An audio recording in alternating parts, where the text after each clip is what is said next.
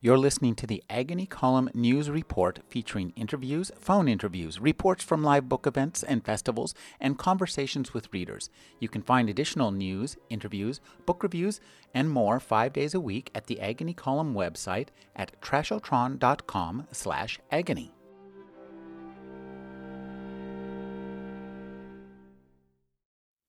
The Oxford bar was almost empty, and John Rebus had the back room to himself. He sat in the corner with a view of the doorway. It was something you learned as a cop. Anyone coming in who might mean trouble, you wanted as much warning as you could get. Not that Rebus was expecting trouble, not here, and besides, he was no longer a cop. A month since his retirement, he'd gone quietly in the end, demanding no fanfare, turning down the offer of a drink with Clark and Fox. Siobhan Clark had phoned him a few times since on various pretexts. He'd always managed to find some excuse not to meet up. Even Fox had got in touch. Fox, ex-professional standards, a man who tried snaring Rebus many a time, calling in an awkward attempt to share gossip before getting to the point. How was Rebus doing? Was he coping? Ian Rankin is the author of 20 novels featuring Detective Inspector John Rebus. He's won the Edgar Award, the Golden Dagger, the Diamond Dagger for Lifetime Achievement, and the Chandler Fulbright Award. He brought back Rebus into print with Standing in Another Man's Grave and Saints of the Shadow Bible. His most recent works are The Beat Goes On, the complete John Rebus short stories, and a new novel, Even Dogs in the Wild. Thank you for joining me, Ian. Hey, thank you. This is such a wonderful, complicated book about the most wonderful and complicated things in our lives, family and work. Yeah, there's a lot of intergenerational action in this book. A lot of fathers and sons, fathers and daughters, brothers and sisters. Yeah, I mean, it really is a book about the baton that we hand from one generation to the next and the harm that can be done by one generation to the generation coming up behind them and what happens to that, what the ramifications of that are. So there's all kinds of fathers and sons, especially in this book. And I don't know if that's me talking about me and my sons. I'm not exactly sure. Not that any of them, as far as I know, are criminals. But it's, it's just, I think as you get older, there are certain things that start to interest you as themes that wouldn't have interested you as themes in your books when you were a young man. Speaking of getting older, we have Detective John Rebus, no longer a detective. He has entered a career that is not unlike the most famous mystery icon ever created. Sherlock Holmes. Yeah. I mean, it doesn't matter how famous I ever get or how famous Rebus gets. We'll only ever be the second string to Arthur Conan Doyle. Edinburgh born, Edinburgh educated. When he was, 19, 20, 21, never came back to Edinburgh. But his detective, Sherlock Holmes, was heavily based on one of Conan Doyle's professors at Edinburgh University when he was studying to be a doctor. And yeah, so Rebus in this book is a little nod towards Sherlock Holmes, becomes a consulting detective. In other words, he's retired. He's not quite a private eye, but he's somebody that people will come to for help if there's nobody else to go to. And he has a lot of friends in this novel on both sides of the law. And what's interesting to me is that he's probably one of the most morose characters I've ever read. And I love how morose he is. And I think the people around him do as well. But when you inhabit that morose man, how do you come out of your shell, go into his? I don't know. I mean, I don't exactly know where he came from originally, but I just knew the kind of character he would be. I mean, someone who's been a detective for the best part of their working life, dealing with the kinds of things they deal with on a day-to-day basis, is going to be fairly cynical about human nature, fairly cynical about the state of the world, about society, from top to bottom. And a detective, of course, has an all areas pass. So he can be talking to the bureaucrats, the politicians, and the CEOs one minute, and the disenfranchised, the dispossessed the next. And that's why I choose to write about him, is because he gives me a broad overview of society from top to bottom, in Edinburgh and Scotland from top to bottom. Where he came from, I'm not exactly sure, but I thought he's going to be quite a dark character. This is a guy who deals with crime and who thinks that the human race are damned And all crime fiction, I think, is predicated upon that central question of why we human beings keep doing bad things to each other. Generation after generation, culture after culture. Why do we keep doing bad things to each other? And crime doesn't seem to go away, you know? And I think it's because we're almost back to the 7 deadly sins. The reason that most crime happens is, you know, envy and greed and gluttony and everything else, and passion. And those never go away. They are constants. No matter how society changes, crime always remains. One of the things I was thinking about your books is they really are beautifully observed portraits of life as people live it, and you've made very clear that keeping John Rebus chronological is important to you to work within the span of his life. And I was thinking too about when you observe life in general, the difference between life and story is that life goes on and stories have resolutions. But one part of life that does actually offer people resolutions are crime. And that's why crime is, I think, such a wonderful place for you to unearth story. Yeah, I mean, there's a kind of comfort in reading a mystery novel in that by the end of the book, most, if not all, of your questions have been answered. There has been a satisfactory resolution. And, you know, real life ain't always like that. Mm-mm. And I do like the occasional loose or ragged ending to a book. Readers don't always like it, but I like it because I think it makes it more lifelike. The thing is that fiction has to be realistic. The real world does not have to be realistic. I hear dozens of stories from cops and criminals, and they're great stories, but I couldn't use them because they're too ridiculous. They're too outlandish. They're too fantastical, but they actually happened. But fiction has to be realistic. I have to make you believe these things could happen, even if they haven't actually happened. But usually my books begin with somebody telling me a story.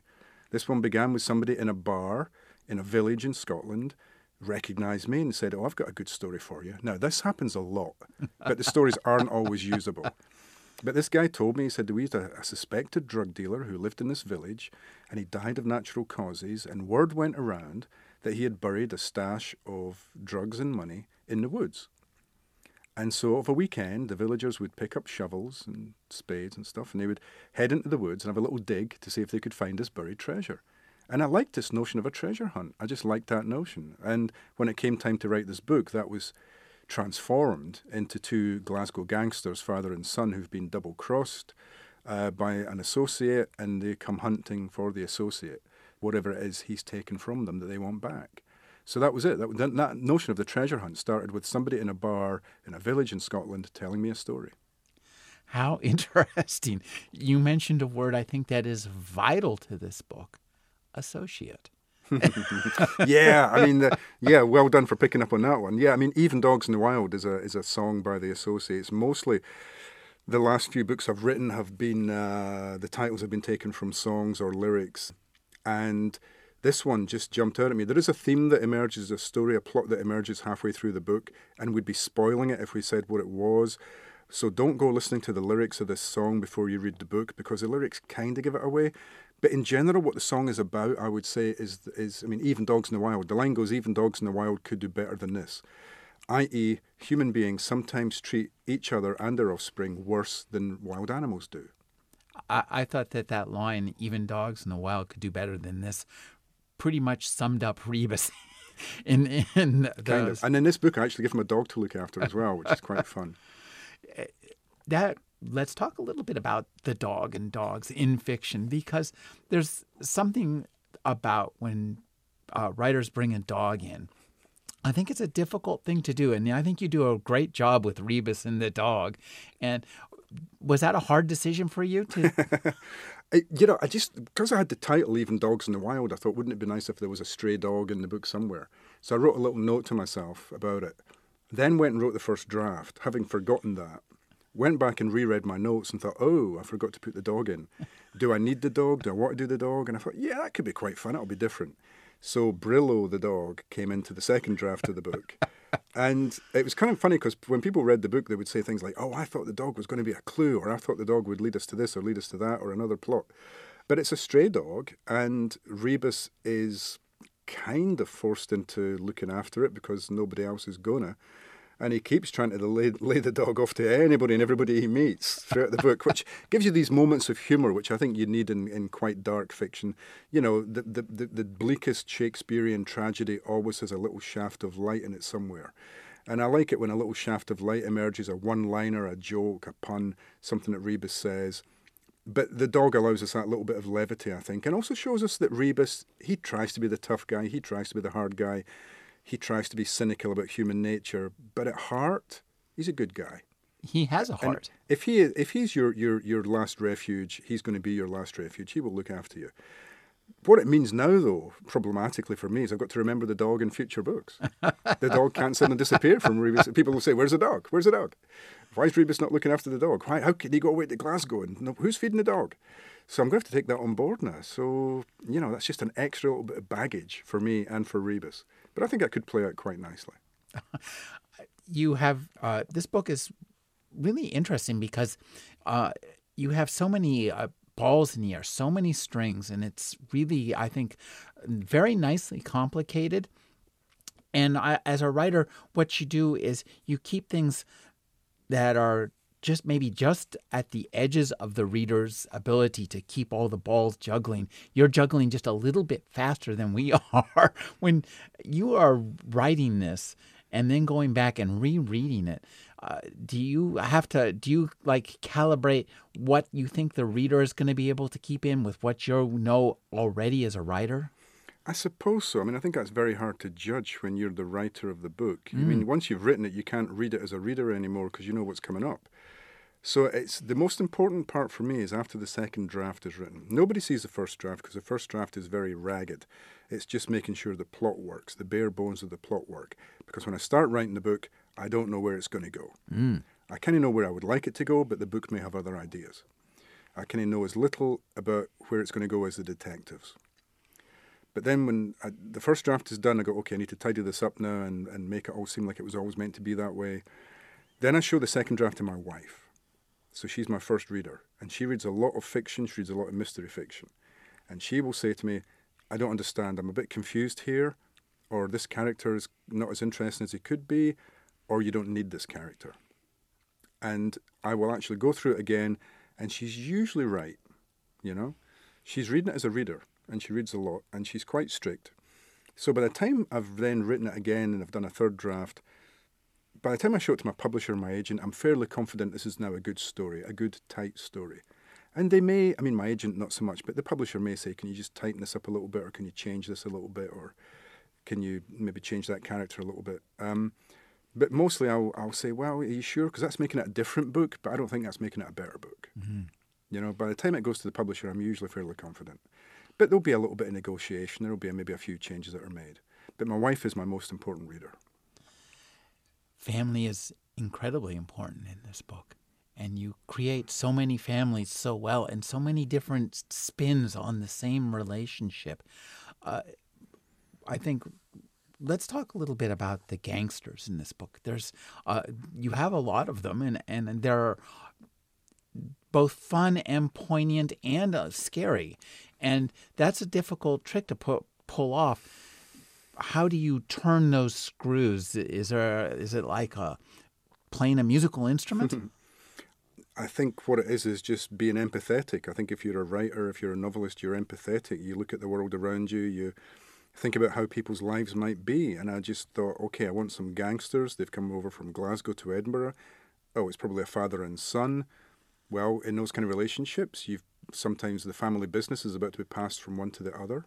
So that comes on board, and you think, well, if you're gangsters, the old guy, the dad, Joe Stark, may not necessarily want to cede control of the family firm to the son just yet, but the son might be getting a little bit anxious and itchy and might think, well, whether dad likes it or not, I'm taking over. So straight away I'm thinking like that. I'm thinking, so that could be going on.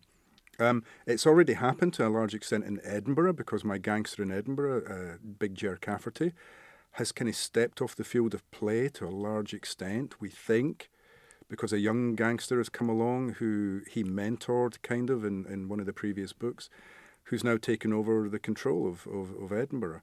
And it seems like Cafferty's been quite happy to just retire and let this bloodless coup happen, but we're not 100% sure if that's the case or not. Cafferty continues to, he always surprises me. I'm never quite sure what games he's playing.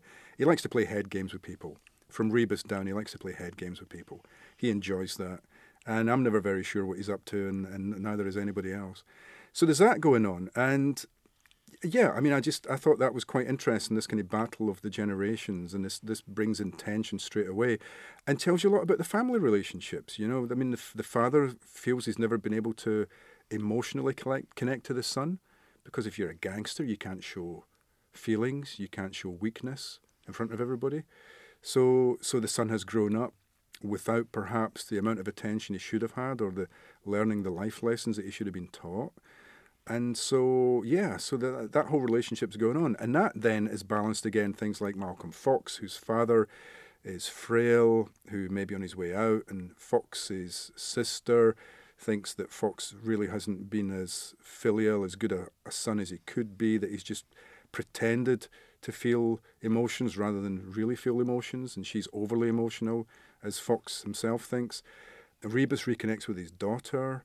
There's an awful lot of that going on in the book, and I didn't, it wasn't as conscious as that might make it sound. When I was writing the first draft of the book, I really didn't know there was quite as much of that in the book as there was. It was only when I read it back through, I thought, oh, hang on. This is about passing the baton from one generation to the next. It's maybe about me letting go of my sons who are in their 20s and kind of thinking, did I do the right things? Did I bring them up as well as I could have done? Could I have changed anything? Are they prepared for the world? Am I ready to let go? Well, also, Rebus, you have had to let Rebus go as well. I mean, Rebus had this long career, and you had to, he's also your son in many ways. How dare you, sir? No, he's like the big brother I never had, I think.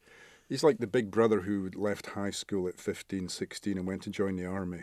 When I was growing up where I grew up in Scotland, it was a little mining village, coal mining, but the coal basically ran out in the early 60s. There was a lot of depression, a lot of unemployment.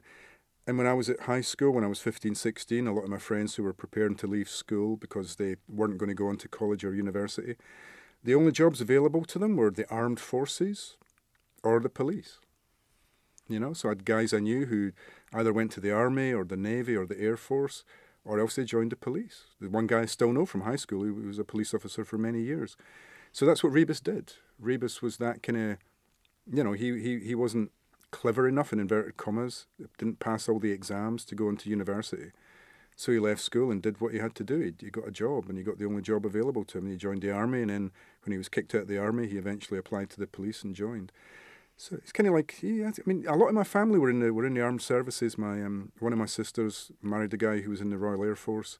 Both my nephews from that marriage joined the Royal Air Force. So there was a lot of, my dad had served in the army during World War II. There was a lot of armed forces stuff around, and I was never a big tough kid. I was never physical. I was never going to get a job like that. I was clever. I was bookish. I was quiet. I was shy.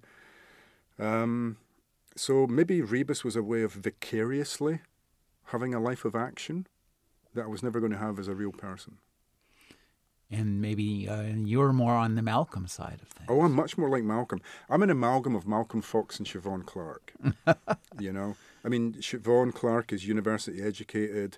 She's cautious. She's careful. Fox is similar.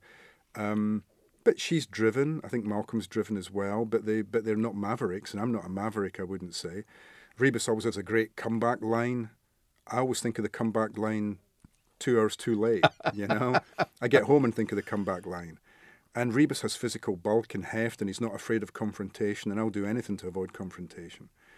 So yeah, Malcolm is much more the kind of cop I would have been had I joined the police, which is kind of towing a line, working well in a team, being thorough, but definitely not being a maverick. This book has so many interesting strands, and I think in general, one of the great pleasures of the mystery genre is a book will open with lots of really different things happening. And we know that those are going to get honed down, and the way they get winnowed down and the way the strands are woven together is one of the real pleasures of reading this. And I love what Malcolm is doing. And because he is not well liked in the police department, is he? No, it's one of the interesting things. I mean, when I invented Malcolm Fox, he was working for Internal Affairs. And I thought, well, this is intriguing because nobody's going to think this guy is Rebus 2.0. No. He's the anti-Rebus. Rebus is the kind of cop he would be investigating. So he's careful, cautious, works in a team. He's almost like a spy within the police. He's got a lot of surveillance equipment at his disposal, and he will cautiously, patiently look at a cop who's supposed to be dirty and get into their life, and it will take months to put together a case against them, maybe. But then someone who'd worked in internal affairs in Scotland said to me, hey, you know, you don't go into internal affairs for your whole life, you go in for 4 or 5 years. I thought, well, wait a minute, Malcolm's been in there for 4 or 5 years. What happens after? Oh, you go back into being regular police again. You go back to being detective. But everybody hates you. Nobody trusts you. Well, you know? of course And not. I thought, well, this is going to be really interesting. I mean, this is what an interesting setup to take someone from internal affairs, put them back into CID, detective work, surrounded by, I mean, villains hate them because they're cops, but cops hate them because they used to bust cops. And so building up trust and building up friends and allies is Malcolm's main goal when we first meet him in the Rebus comeback book, and Standing in the Man's Grave. And he's very antagonistic to Rebus in that book because Rebus has come back and Malcolm thinks there shouldn't be a place in the modern day police for somebody like Rebus. He's a dinosaur. So he basically tries to get him kicked out again. But he starts to learn that Rebus has qualities and strengths that are interesting and useful. And so the two become uneasy colleagues for a while. In Saints of the Shadow Bible, there's a very uneasy truce between them. And in this book, they're kind of edging towards an understanding and a kind of maybe not quite a friendship, but they know they're both working towards the same goal, which is putting the bad guys away. And at the same time, Malcolm has a family life. He's got a sister, and he's got a dad, and Rebus doesn't have any of that, but he can relate to some of it because he had a brother who he wasn't friendly with, and their parents had died quite early on in the life of Rebus and his brother. So all that stuff is kind of there in the background. And what it does is it kind of, I don't know, it gives you a kind of more three-dimensional sense of the characters, that it's not just about the plot, it's not just about them leading the reader from one scene to the next to find clues, to solve mysteries and to put away the bad guy, that they've also got lives. They've got lives outside these stories that are resonating beyond the novel itself. This is really a very character-driven work. I mean, this is more than a search to solve a crime. This is a search for identity. Rebus trying to figure out who he is after his retirement.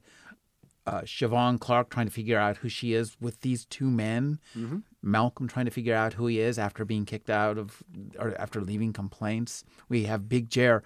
You mentioned Big Jer. I love Big Jer. He is a lot of fun, and I can tell you have a lot of fun when you're writing this character. Yeah, I mean, one of the problems I have with a character like Rebus, or indeed a character like Big Jer Cafferty, is they suck all the air out of the room. So if Rebus enters a scene, Siobhan Clarke, Malcolm Fox pretty much disappear. I've got to work really hard to make them, stand out, to come into focus, because Rebus is there, sucking all the energy away from them. And when Rebus comes up against Cafferty, who's a very similar kind of character, you do get that amazing, it's like two heavyweights in the ring. Mm-hmm. And in fact, towards the end of the book, they're having this kind of conversation about they both hope they've got one good fight left in them, because they are men of a certain age, the world is kind of whizzing by, the world is changing, they're wondering, do I still have a role in the world? Do I still have a place in the world? Can I still make a difference to the world? And so they're just wondering, what is left for me and to do? And it's really interesting when the two of them get together. It's always a lot of fun to write those scenes because they are very three-dimensional characters. But I think, the nice thing about doing a series of books is that the characters do get the chance to develop. When I invented Siobhan Clarke, she was invented as a foil for Rebus, somebody who could do the Dr. Watson thing. Mm-hmm. Asking Rebus, where are you going? Why are you going here? What are you doing? What are you up to? What's happening next? All the questions the reader wants to ask. But she took on a life of her own. She became much more three-dimensional to me. She became a very interesting character. Fox, I think, has grown in stature as a character.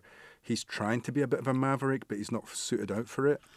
And he's trying, and it's just not him. He's trying to prove himself to his dad that he's a good detective. He's trying to prove to the world that he's a good detective, and sometimes that makes him make some pretty bad decisions, or decisions that work out badly for him.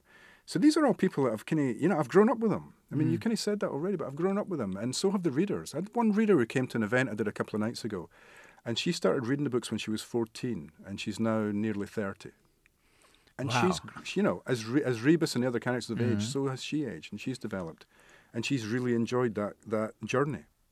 Well, that's, I think, one of the things that you and I have spoken about before is that you really do want to keep hew to time. And this book, I think, what's interesting about this book is that here we are, we're 15 years into the 21st century, and I think it's only now that we're really beginning to feel that the 20th century has actually left, and that we're really we're pretty firmly embedded in what many of us thought would be the future. I mean, I was kind of expecting the future to be more like this around like 1995, 20 years ago, when I was a kid. Where's our jetpacks, though? We want jetpacks. Yeah. We want jetpacks. We want sort of interstellar space drives. Yeah. No, it's true. And when I go back and look at the early books, which I occasionally do, they read to me like historical novels. Nobody has a computer in the office. Nobody has a computer at home. The fax machine is a little god that sits in the corner, and if it chunters away with a new message, it must be important. To make a phone call, Rebus has to stop his car at a phone booth and hope it's working. There's no cell phones, there's no email, there's no direct messaging or internet messaging or anything like that.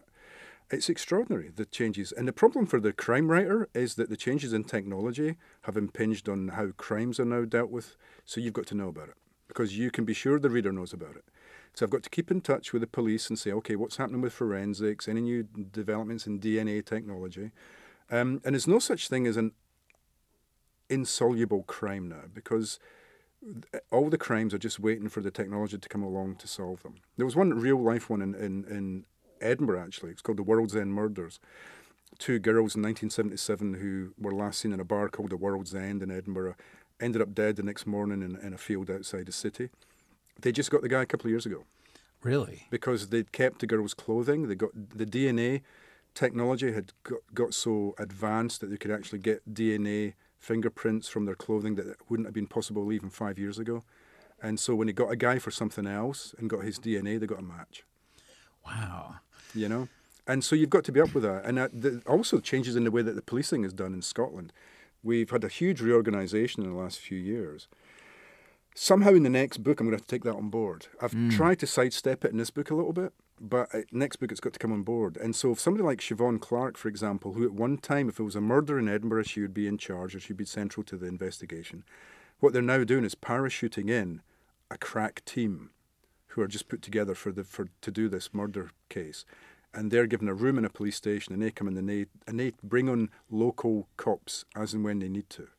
And that happens a little bit in this book. Happens a little bit in this book. I'm kind of preparing the way. But it will be big time next book, unless they change it again. The problem with the police is they keep... I went to this new police headquarters, and I was able to talk to a lot of fairly high-ranking police officers. And I said, why do you make it so hard for all the mystery writers in Scotland? We're just trying to earn a crust here, guys. And I've got to try and explain to everybody, yeah, there used to be 8 police forces, now there's only 1. There used to be 8 chiefs, now there's only 1. The way we investigate stuff has changed. Where the cold cases are investigated has changed. And, oh, Lord, they don't make it easy for you. Well, the arcane construction of the judicial system itself plays a bit of a role in this book, in that we have a man who's... It's hard to explain what even some of these people do. And Yeah, I think really. that's a really interesting aspect of British culture. I mean, British culture, I think, is a big star in this book. Yeah, I mean, the thing is that Siobhan Clarke is in charge of she's working for a murder investigation, and it's a senior law officer, retired, who's been, they think it's a break-in, and they think he's just been attacked by the burglar and killed, but it soon becomes obvious that he's been targeted. Even because I spoke to some lawyers and I said, okay, so give me who's the Chief Justice and what does this guy do and what does that guy do? They go, oh, this guy works for the British government, this guy works for the Scottish government, this guy makes these decisions, she makes those decisions. This is what and I go, whoa, it's just so convoluted. This is going to bore the reader to tears. So the best way to deal with that is to have Siobhan go, I have no idea who these people are or what they do. You know, because I mean, I was asking cops, I said, do you know what the kind of, what the pecking order is between all these people? No, we've no idea what the pecking order is between these people. We've no idea what's going on. It's just bureaucracy after bureaucracy. I thought, okay, well, fine. Siobhan will be as bamboozled by it as I am. And that's a way to present it to the reader in an explicable and readable way. Just say, look, it doesn't really matter how all these people connect or what they do. All that matters is one of them is dead. Let's find out why he died. The one thing that I was really struck by in this book was the difference in guns. I mean, a gun plays a part in this book, but the fact that it plays a part, it's one gun. I mean, in America, yeah, you could buy that gun for a tenth the price that you'd have to pay in the UK. And it's an astonishing difference to just read that culturally. Let me tell you something. When this new Police Scotland started, the new chief, decided that police officers in Scotland would routinely carry guns. They would carry arms. And this happened without the public being consulted on it. And then there was like a disturbance at a burger restaurant in Inverness, and police were called and they had arms. And somebody pointed this out, and the media got hold of it and said, what? The police are regularly carrying arms? And there was such an outcry that they decided to reverse that decision. Wow. And in Edinburgh, I mean, until recently, I don't know if it's still the case, I'd have to check, but in Edinburgh until recently, there was one patrol car. This is a city of 500,000 people. One patrol car that officially had guns in it, kept in a locked box. If an officer in that car, if somebody's found with a gun in an apartment, okay, they phone this patrol car, they say to the officers on patrol, okay, there's an armed incident. They then have to phone up the chief and get permission from like a superintendent level or above to open the box and take the gun out and then go to the scene. And that's the way it was until very recently. There was only one patrol car in Edinburgh with any arms on board.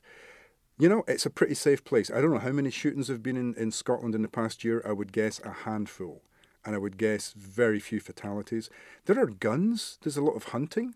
I mean, you can go grouse shooting, which is a kind of bird. In the beginning of August, lots of rich people go out and shoot these birds with double-barrel shotguns. And officer training, of course, for the Marines and stuff like that. But you can't go into a store and buy a gun. It's almost impossible to buy a gun. And we have plenty of crime, and we have plenty of crimes of violence, but the crimes of violence tend to be knives. And if you're using knives, there's a pretty good chance the person you've attacked might survive. So, it's got to be taken on board. There's not many, I've written 20 Rebus novels. Probably in a handful of them, there's been a gun. Because that's realistic to me. More than that would be a bit ridiculous.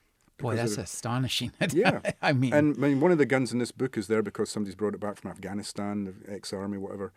And the other one is because an ex-police officer's got hold of a gun. And these are I can imagine that happening. I can imagine that that's a way that these guns could enter the country. But in general, crime, I mean, break-ins, burglaries wouldn't involve firearms. It's somebody with a baseball bat or somebody with a knife. When we last spoke, both you and Rebus were pretty agnostic on Scottish independence. That appears to still be the case with Rebus. I don't think Rebus is agnostic. I think he's against it. I mean, whenever any journalist in the UK asks me, how are you going to vote, or what do you think of independence? I say, well, Rebus would be against it, Siobhan Clarke would be for it, and I'm like Malcolm Fox. I'm right in the middle. Still debating the issues right up until the last minute. Still debating the issues. Still trying to make my mind up. Yeah, I mean, it was an extraordinary time, the time of the referendum on independence, and the vote was a lot closer than people thought it would be. It was 55-45. The issue hasn't gone away. The National Party are still flagging it up as the possibility of having another vote as soon as next year. As soon as next year, we might be voting again for independence, especially if the United Kingdom voted to come out of Europe, because apparently we've been promised a vote on that. And the feeling is that Scots overwhelmingly would vote to stay in Europe. But if England voted to come out, that would be problematic. And the National Party would see that as a mandate to have another independence vote, because they think Scots would prefer to stay in the European Union but come out of the United Kingdom than stay in the United Kingdom but come out of the European Union. We'll see. I mean, it's very volatile at the moment, and I don't know. Agnostic's quite a good word. Life's too short to get fretted to be fretful about these things. I let Rebus do my fretting for me. One of the things I think that I love so much about the mystery genre is the way that you can offer readers pleasure and reading pleasure, a kind of pleasure that you can only experience as a reader. And this happens in mysteries when you're reading along, and all of a sudden, as readers, we know something that the other people in the narrative don't know. We can put together things that they can't. And then, on the other hand, you'll kind of leapfrog back so that they will know things will be happening that we don't know about. And that's an interesting way to tell a story, that kind of tension and release. Does that natural, or do you kind of go through and orchestrate that a bit? Yeah, I guess it's a mixture of things. I mean, sometimes it comes naturally, and sometimes you have to go back and do it in the second or third draft because you've not done it satisfactorily in the first draft. I mean, how much information you hold back it's a moot point if you're writing a mystery novel. Is when are you going to release this information? What I found difficult in this book was who knows what at which particular time. I kept, because I was writing it very quickly, the first draft, I'd say, hang on a minute, has Rebus told anybody about this yet? And if he's told Siobhan, has Siobhan told her boss? And does her boss need to know? And so when you're in the middle of when you're writing the book, you're never very sure how all this stuff's going to connect up. I don't know. It's not a science. I don't find writing a book a science. There is an art to it, and often I just trust to the muse. The muse will get me there in the end. And the story oftentimes seems to know. It's bizarre, but the story knows more than I do. You know, there's a thread that I'm not seeing when I'm writing the book until near the end, and I go, oh, hang on a minute. Okay, so this is where you wanted me to end up. This is where you wanted Rebus and the other characters to end up. This is how this story connects to that story. Maybe sometimes you think the stories will connect and they don't. I mean, there are a couple of plots in this book, the gangsters coming out of Glasgow, that doesn't really connect to the case that Siobhan Clarke is working on, except tangentially in the same cops are trying to investigate both. So sometimes you think there might be connections and there aren't, and sometimes there are connections where you didn't really see them until near the end. It's fun. I mean, I think it's fun. Most crime writers I know don't really know what they're doing. I mean, anybody who reads or doesn't read mystery novels thinks you must know the end before you start. You must know the end. And you go, no, we don't. It's not like doing a crossword puzzle. I mean, it's not, it's not geometry. It's kind of magic. It's magic. The story has a shape that you will only begin to see when you write the story. And I've interviewed lots of crime writers at festivals and things. Many of us don't know what we're doing. We don't know what we're doing. And people find that really hard to believe. Then you get a writer like James Ellroy, who has to plan it out in minute detail before he can start. He has to know everything that's going to happen before he can start writing the story. But I would say the majority of crime writers I've spoken to are the opposite. We make up as we go along. Narrative is a matter of motion, I think, as opposed, it only exists when you're moving, not when you're standing still. Yeah, and there's always going to be accidents. There's going to be lovely serendipities, things that will come along. You go, oh, okay, that's great. I didn't know that was going to happen, but that makes it a much better book. But these happen, I don't know, do they happen by chance? Is there a muse up there keeping an eye on us all, making sure all the writers know what they're doing? I don't know. And the nice thing about being a writer is, of course, you're just really a child who's not grown up yet. We never grow up. We're still playing, let's pretend, role-playing games with our imaginary friends. Well, one of the roles that you play in this book is, you play with the pleasure of power relationships. And the way the father and son relationships, but also the professional relationships. And I'm thinking of the different levels of power that each of these police have. John Rebus, on one hand, while he has no actual power to do anything, power of the state to do anything, he has a lot of presence that countermands, what other people will be able to do. He has a lot of freedom in this book. I mean, when I decided that he would have retired, this is it, he's gone now, he can't come back. Mid-60s, that's it, he's gone, he's no longer a cop. Okay, so he's not got his warrant card, his badge anymore. So the great thing about him used to be that nobody, that every door was open to him because he was a police officer. That's no longer the case. He's got to try and persuade people to talk to him now because he's a civilian. Mm-hmm. On the other hand, he can break as many rules as he likes. He's no longer a cop. He doesn't have to pay attention to the bosses anymore. And he's got all the skills that he had when he was a detective. He's still got the same skill set. He's just having to use it in a different way. But, there's some nice little bits in the book where he goes to try and interview the daughter of a journalist. And she's going, are you a cop? He's going, well, I'm kind of working for the cops. And she's going, well, have you got an ID? Well, not really. And he's kind of got to persuade her that he's an okay guy to talk to. So that's quite fun to sort of take Rebus out into the cold, hard world where he's no longer got the power that he used to have, but he's still got the presence. As you've suggested, he's still got the charisma, and he's still got the chops, and he still wants the answers. So if you don't give them to him one way, he's going to find them some other way. He still needs to gnaw away at that bone to get to the truth. There's a touch of menace to him, I think, that people don't want to see. It's true, although he has, a little bit like Cafferty. These are guys who who 10 books ago would have used their heft, their physical presence to intimidate, but they can't do it so much anymore. Right. In a previous book, Rebus almost has a physical fight with Malcolm Fox, and Fox sort of looks at him and goes, really? I'm 20 years younger than you. Are you sure you want to do this? And Rebus suddenly comes to the realization he can't win fights all the time anymore. 20 years ago he would have won it, but he can't win it now. He's got to use guile and he's got to use his street smarts. So he's changing, and Cafferty's the same. There's menace. I think you're right. There is menace and there is physical presence. But these guys are not as intimidating as they would have been 5 or 10 books ago.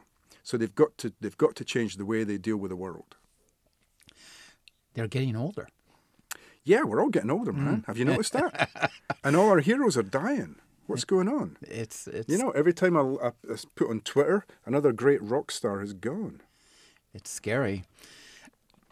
You have an interesting kind of triangle here, or maybe it's a quartet with Siobhan, Malcolm, and Rebus. And there's... it's not exactly, there's something of a, it's not exactly a love triangle. It's fun to read. I've never allowed it to become that. In the early days when Siobhan was introduced, a lot of fans of the book said, her and Rebus are going to become an item. And I went, well, that's not going to happen. I mean, there's a big age gap between them anyway, which didn't. But also, it would just muck up their working relationship. How could they work together? Right. And I just didn't think it would be very satisfactory for either of them to get into a relationship. So what Rebus has got is more of an avuncular thing. Mm-hmm. He wants to protect her, even though she doesn't need protecting. Right. But he feels like an uncle towards her. So when he finds out that Fox is spending some time with Siobhan Clarke, Rebus wants to know what kind of friendship it is. You better not hurt her, you better do the right thing by her, etc., etc. So he's got that going on. And of course, Malcolm would never hurt Siobhan. And they've not physically brought their relationship to any kind of consummation. They're more kind of buddies. They're buddies who get to hang out together and talk about a case after the working day's finished and maybe eat a meal, watch a movie, relax. And they feel comfortable and safe in each other's company. There's one scene where they're sitting watching TV and Fox realizes that she's asleep. She's just fallen asleep next to him because she feels comfortable. He won't mind if she does that. And I like that. I mean, I think that's a kind of, detectives do often get into these very close relationships with each other because they feel like family. It's like a family. Right. And to me, that is realistic, but I don't want to take it any further. And what's nice is that the readers feel that too. We're comfortable with them, that we don't have to kind of, Yeah, I mean, one of the early Rebus books, I think it was the third book, there was a sex scene in it where Rebus is down in London and he gets a woman into bed with him. And my editor said, oh, geez, really? He said, can we just stop at the bedroom door, please? And I said, what, you mean you can write a thriller with no sex? And he went, yeah. I said, okay, well, that's a lesson learned. He said, just let the reader use their imagination. Stop at the bedroom door. And I thought, great, because it was a really awkward scene to write. So that scene got cut. The one and only scene of Rebus having sex in the whole series got cut. And does it still exist somewhere in one of my files? Maybe. But hopefully it'll never see the light of day. You can use it to blackmail him to keep showing up for your new novels. You have this character with this big lifespan, and you've been busy not writing just novels but short stories. You write them, and that's a very different gig for a mystery writer. I mean, the novel is a very good form for mysteries because you can be complicated, it's pleasurable to read, but mysteries are also, well-born. Sherlock Holmes are all short stories. Yeah. Talk about writing the Rebus short stories. Well, I mean, I only write Rebus short stories when somebody asks me to do it. I don't do it for fun. I do it and usually it's a newspaper or a magazine, maybe their Christmas edition. They say, we'd love a Rebus story for Christmas. Can you bring in a pantomime? Can you bring in the Christmas lights? Can you bring in Father Christmas? All kinds of stuff. So, yeah, sure. And they're often lighter in tone than the novels. There's a lot of fun in them. And we get to see different aspects of his character, I think. The short story per se, the crime short story, the mystery short story is a challenge because there's got to be brevity. You've got to hook the reader straight away. And at the end, there's got to be a lovely little twist. There's got to be a twist at the end. And once you've got the twist, that's great. You can just get the story written. And I've always had a lot of fun writing short stories. I just did one, it's not a Rebus story, but the last story I wrote was for a magazine called New Statesman in the UK, and it was for their Christmas edition. And it was about a reality game show, like Big Brother, gone bad. That was because that was a nice little satirical swipe, as well as it was Christmassy and it was set in December. But it wasn't jolly, shall we say. It's fun. I love doing it. The nice thing about writing a short story, they were the first things I wrote song lyrics and poems when I was a teenager. But before I ever tried writing a novel, I did write lots of short stories. And the pleasure is that they can be done in a couple of days, or even a day sometimes. And you sit and you look at it and you go, there's an artifact. There's something that nobody's ever done before. Nobody has ever written those words down in that order before. I've created something that nobody's ever created before, and I've done it in a day. Isn't that fantastic? I just think that's extraordinary. I think it's extraordinary that with 26 letters of the alphabet, you can write a sentence that's never been written before. Or a fabulous novel like your latest novel. You have a recent collection of short stories, The Beat Goes On. I think of it as like the John Rebus singles. It was a stopgap. I was taking a year out. I wasn't going to write a novel. My publisher said, well, can we collect together all the Rebus stories and put them in a chronological sequence? Because many of them were in magazines and nobody, were kind of forgotten about, or even written for radio, BBC Radio in the UK, and had been forgotten about. And it was just nice to get them together in chronological sequence and see me changing as a writer, as well as Rebus changing as a character. And it's a short story is a lovely thing. You're on a commute, a 20-minute commute, a 30-minute commute. You can get a story read. And, in a way that isn't possible with a novel. You're having to remember from the book. You pick it up again, you have to remember what you've read before the previous day. But with a short story, bang, you've got it done. And I just love them. When I started out, I thought you could make a living writing short stories, but sadly, it just doesn't happen. I would love it if you could. Except it's a lot of ideas. One good idea can get you a novel. But you need one good idea for a short story as well. And there's been short stories I've written and thought I could have got a novel out of that if I'd tried really hard. The first short story in that collection is set early in Rebus's career. And I was thinking that made me think that there's nothing stopping you from writing a Rebus novel set 20 years ago, writing a historical Rebus novel. Is that something that you've considered? I've considered it, and I've kind of decided not to do it because of the amount of research that would be involved. You're writing historical fiction. Exactly. The Standing in Another Man's Grave was about something that happened like 10, 15 years ago. And I had somebody taking photographs and sending them on a cell phone. And when I checked, it couldn't be done. Like 5 years ago, you could do it over a short, if somebody was standing next to you, you could do it through Bluetooth, but you couldn't do it over a distance. Send somebody a photograph from your cell phone. So I had to change it. I had to change the chronology of the book. And so, think about it. If I'm going back 20, 30 years to when Rebus was young, how much did a pint of beer cost? What kind of clothes were people wearing? which football teams were doing well, and what music were people listening to, what technology was available, what technology wasn't available. All that stuff would take a lot of time. And it would be fun to do the research.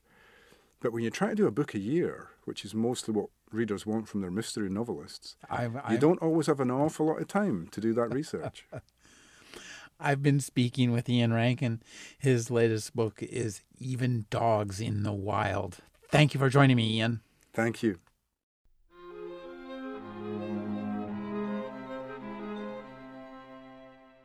You're listening to the Agony Column News Report, featuring interviews, phone interviews, reports from live book events and festivals, and conversations with readers. You can find additional news, interviews, book reviews, and more 5 days a week at the Agony Column website at trashotron.com/agony.